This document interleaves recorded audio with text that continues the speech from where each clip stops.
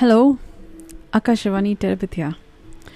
So today I thought I will speak about hair, H-A-I-R, and also H-E-I-R, and also H-A-R-E.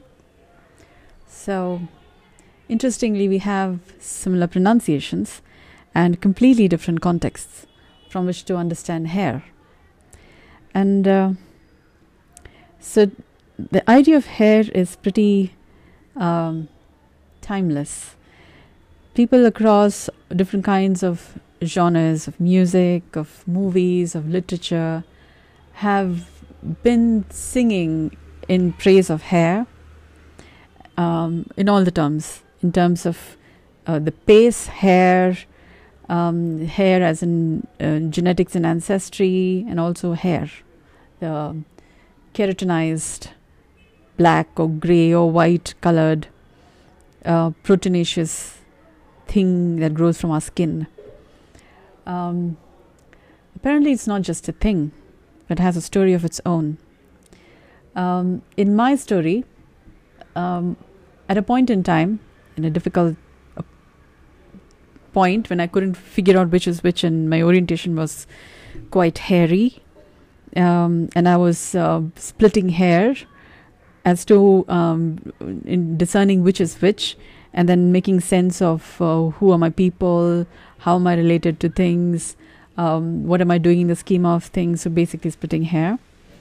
And in all of that, my hair that used to be dark-ish brown with slight highlights of red, maybe lightly, in some ways, began to become grey, quite mousy and stringy. I was looking like a scarecrow at one point.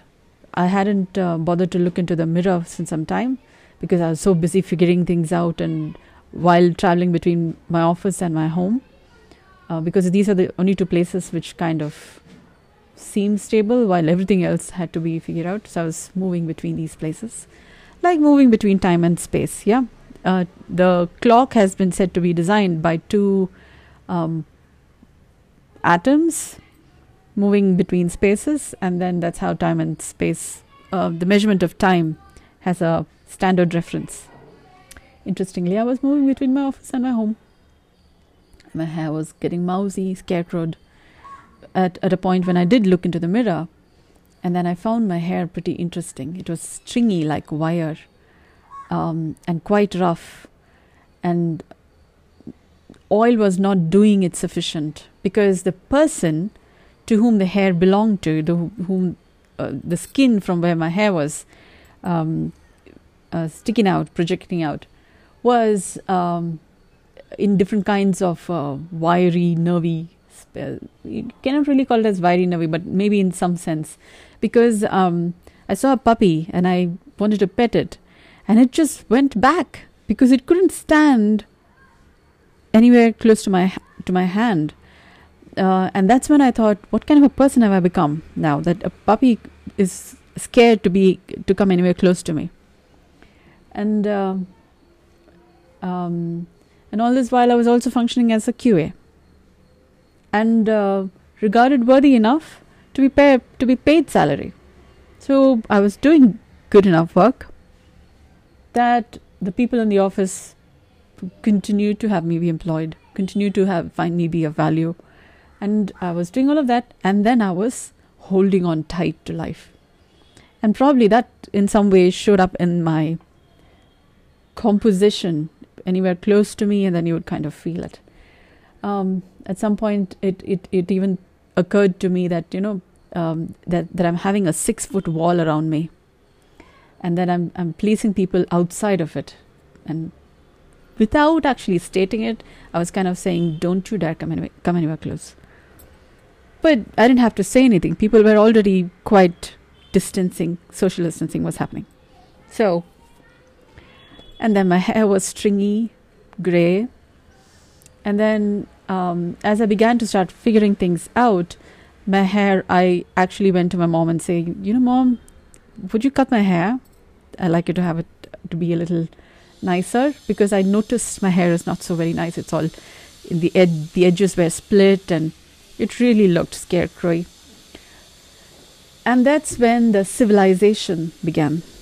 Yeah, it's from the civilization of my hair until I could look, maybe in some way, taken, like I've done something to take care of my hair.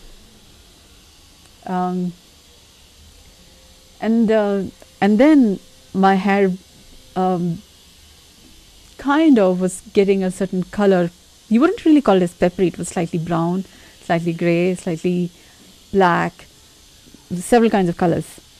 And then my hair started settling in a way that I was quite proud as I moved, figuring things out. Then I'm participating in several courses and figuring out answers to existential questions.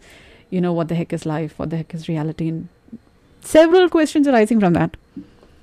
And then I'm doing these courses, and en route I began to train to be a therapist, got certified, and then I'm also practicing healthcare while I'm also employed as a QA.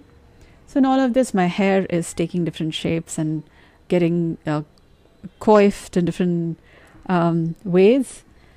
And I also mean HEIR, as in my ancestral lines, my lines of relationship with people. So HEIR. And also hair, as in I'm contemplating on what the heck is life, what the heck is reality. And hence it's like a bunny eating a carrot and then figuring and contemplating on all that there is. So if you look at the moon, some people find a mother with a baby. You could also, when you kind of squint and turn around your head left and right, you may also see a bunny, hair, HEIR. Some people see a person. I also sometimes see a girl putting her leg up, like in a yoga pose. It's not the downward dog pose. It's the opposite. You're sitting and then putting your leg up. So I also see that sometimes. So I think, what, she's doing yoga. And then so it depends on how you want to look at the moon, and then what you see of the marks. It's a story in itself. So hair, and I did come to a point where I was thinking, I'm actually proud of the feathers in my head, I call it my feathers on my cap, because every hair came to be that particular color, that particular organization, that arrangement out of story, right from how it became that color to how it took the shape, that arrangement, such that on my hair, in that particular position, it occupies that particular poetry. If you can, it also holds a story of how it came to be. So, and then I was reading I used to read these Mills and Boon's books, amidst these classical other things like Time Machine, and I also happen to have done my MA in literature. So that's, you have the, so many classics. You're going to call me names if I'm going to pronounce this wrong, but I would call it as Don Quixote. Yeah, because it's all quixotic, quizzical. So I call it Don Quixote. You may have your own pronunciation about it, but I like to keep it this way because what I would like to remember this character, this whole story about. It's all quizzical, between Sancho Panza and Quixote, questions and answers, and it's like a husband and wife relationship. Only it's different. Only they have so the question of what a marriage is. It's not just it's also a relationship where when you cannot mar another person, and you can still have a conversation long enough such that you're not marring another person. That's also a marriage. Yeah, you're able to stay together without marring each other, and the mar reminds you not to mar other. Yeah, it's also a marriage. So that's maybe a perspective, but that's also a story which formed from the hair. Getting my hair together, getting stuff together, getting my strings together, getting my stories together. And then en route, I found several, the Celtics They would talk about the different kinds of knots, and they are also about the roots being knotted in particular ways, in coming together in particular ways, threads weaving together. So there are so many civilizations, so many ideologies by which to kind of have a point of reference. And en route, I met the idea of the tree of life, Yggdrasil. Yeah. So you can spell it with a Y or you can spell it with a I. And this Yggdrasil would be the tree of life. Yggdrasil would be, I think, the tree of sounds. And then there is a tree of light, if you can think about it. I don't know if there's a name for it. I don't know if there's a name for the tree of light. But I think light and sound in some way also forms part of a lightning, which can also be what a tree is. It's an idea which now has a physical form, reality. You had an idea somewhere and now it's become a reality. So somebody had an idea of a tree.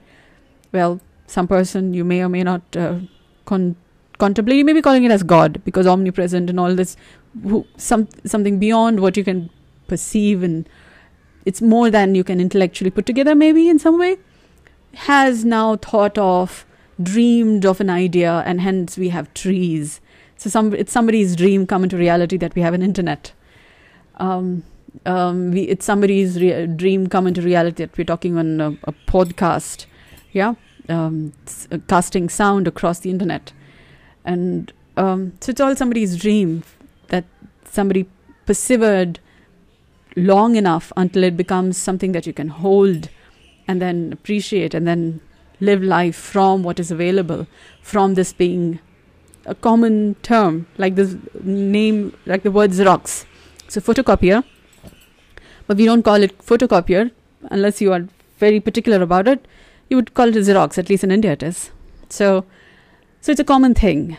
So taking a printout is no longer a concern. You can take a printout. But then to people before the Xerox, before the photocopier, if somebody from that time were to listen to us, they would think we are from an alien civilization. Where did you come from? Which planet did you come from? So at some point in time, if you've just woken up from a deep slumber and then you're just waking up and then people are talking about internet, you would get kind of concerned. Now, and so would be the case if you meet a person who does not know how to operate a washing machine, for example. You would wonder from which planet did you come from, or where were you, under which rock were you living all this while? Yeah. So, perspective. Just because we are exposed to something doesn't mean everybody else is exposed to something too, to that same something that we are familiar with. So I come from rural India, rural South India, KGF, Kola Goldfields. Yeah. And there we have a certain mixed culture, different kinds of languages, people from different... It's a small place which is at the boundary between Karnataka, Tamil Nadu, Kerala. There is influences from there, and then people from Andhra would also be there. So it's a mixed kind of community. It's a mining area, so many people had come and settled there from where the gold mining family traditions were there. So we have many kinds of people there. So I grew up in a place where we would start one sentence in one language and finish it in another language. And it would be common because people would understand it. But when you come to the city, when I had to come here for the job, and we are used to speaking and listening to many things. So we kind of have a... It's kind of habit to listen to different thought lines being spoken at the same time. And then we can kind of comprehend it. It's just how we would understand each other and do things. And then we would come to the city, and then people are talking very different kinds of English. Because here, it is a kind of bigger version of KGF, yeah? Where you have people from different countries, from different religions, different groups of people. It was like, I've seen a few episodes of Sex and the City, and there she's talking about New York being such kind of a city where there are different kinds of people, different cultures and all of that. And I'm thinking, my Bangalore is my New York, And I was thinking, so we have a kind of an experience of these different cultures and the different things. So for a person who's come from rural India, coming to not so villagey rural, but it's not city. And Bangalore is also, well, not quite so metropolitan city. It's still city, but this is my New York.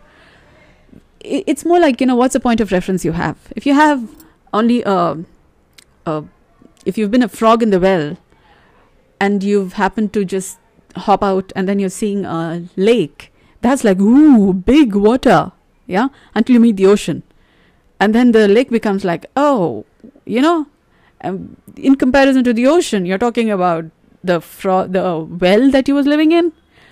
It's not small, because that's where you begin to have a point of reference, or wish to have any point of reference. And then you do not quite compare it and say ocean big or well small. It's because the life you've seen is from the well. So it is so precious, because any idea of anything began from that small little space. And then you have a perspective. So when you say big things, you'll be like, big in comparison to what? Yeah? Because then you're seeing the ocean. For me, the well was big. And now I'm seeing the ocean. That doesn't make the ocean big. It's more like, big in comparison to what? There must be a bigger water body, in which case the ocean is, okay, it's a size. Yeah. After some point, you stop being so impressed by the impressive bigs, because you begin to start thinking, this is in comparison to something else. Yeah. So don't lose your head. And then you're not so impressed by what apparently may be impressing the common sense out of people. So, and then you begin to start finding a way by which to not be so awed, because you know that this awe thing is a matter of time before you meet another bigger awe, and then you will need to contain this awe. I mean, you can open your mouth, your eyes wide, and your senses are like awe, but after some time you have to be civil. Yeah, you can't always be like that, because everything is seeming awesome. Yeah. So you cannot open your eyes and your mouth and your senses bigger, because you might just, you have a body of this much size and shape. So you would need to kind of contain the awe so that you can take in bigger awes. Otherwise, you might just, you got to keep it together so that you can take in more awe. Yeah. So that's how you become kind of, learn to kind of manage big data. Yeah. Where you begin to start kind of encrypting and zipping it in such a way that you're keeping it together without losing it when you're seeing something big. For somebody who's come from rural India, you would need to do that, because the city is all full of lights and sounds and different kinds of people. And if you lose it, and people begin to see you as, you're so easily impressed, you may not be so very friendly, or not be taken for granted, or any of those stuff for long. Because then you would need to kind of keep it together. Yeah. So that's when you kind of get acclimatized with different kinds of people. Part of the civilization process. Yeah. This must be how civilization came. Or in some way, there used to be beastly behaviors and different ways of hairy things to do. And then we are kind of civilizing our hair. So much so that, we're actually pruning hair from different parts of our body until we only keep it in certain coiffed ways. And then, which dictates fashion and how fashionable you are and what kind of groups you would be interacting with. And so hair is quite a industry in itself. I realized that more when I took my hair off once, twice. And then I noticed how much of perceptibility, how much of impressions comes from what kind of hair I have and what's the color, what's the shape. And so I've tried cutting my hair in different ways. And then I took off my hair completely. And then I saw a complete industry that is working just by the hair. And so many number of bottles to just wash that little patch of hair on your head. And then when the hair grew back, I went and colored it I had a bright streak of red right across my head. And that gave me some very interesting insights, if you can call it, into a civilization. And then I began cutting my hair in different ways. I even tried cutting it myself, so that was looking quite mousy and pretty interesting. It's quite a thing. And then we discover civilization just by the hair, quite a lot of stories. And then a body is made up of so many fibers, different kind of hair. It's inside our body. Our muscles are made up of so many fibers bundled together. Our fascias, different kind of bundles, hair bundled together. Inside our cells is microfibrils, tiny, tiny hair, which you need a microscope to look at. It's a hairy story. Our body is so hairy. Our civilization is so hairy. And then we got to work it in such a way that it's not getting knotted. Yeah.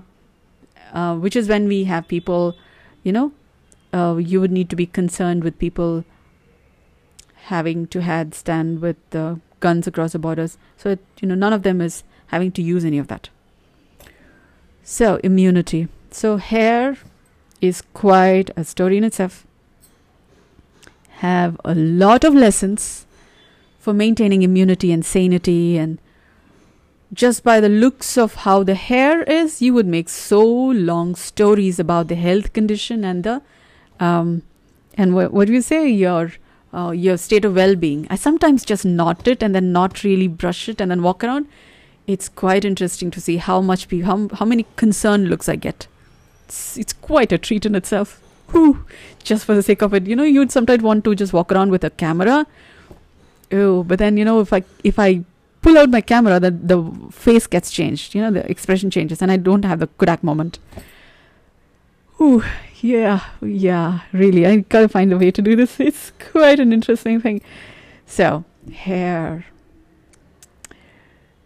I got feathers in my cap, on my bonnet, my hair, that patch of hair in my head. I got feathers, I got stories. So, what are your stories? I hope any of this gives you another thought. When you're having a bad hair day, it may just be half or more than half of what you think of you're having a bad hair day. It may just be your own several hairy, knotted, so many impressions about what your hair is. So much ado about a little patch of hair on your head. Yeah. And we have long stories in our relationships because of just the impression we have about our hair. Okay. So if any of this gives you something to just laugh about, or just something to consider, maybe try a new hairstyle, or just take that one little strand of hair and then turn it the other way. Yeah? And then see what it does to you when you look at yourself in the mirror with that one strand of hair turned the other way. Yeah? You might have some insights. Happy discoveries. Love. Good day.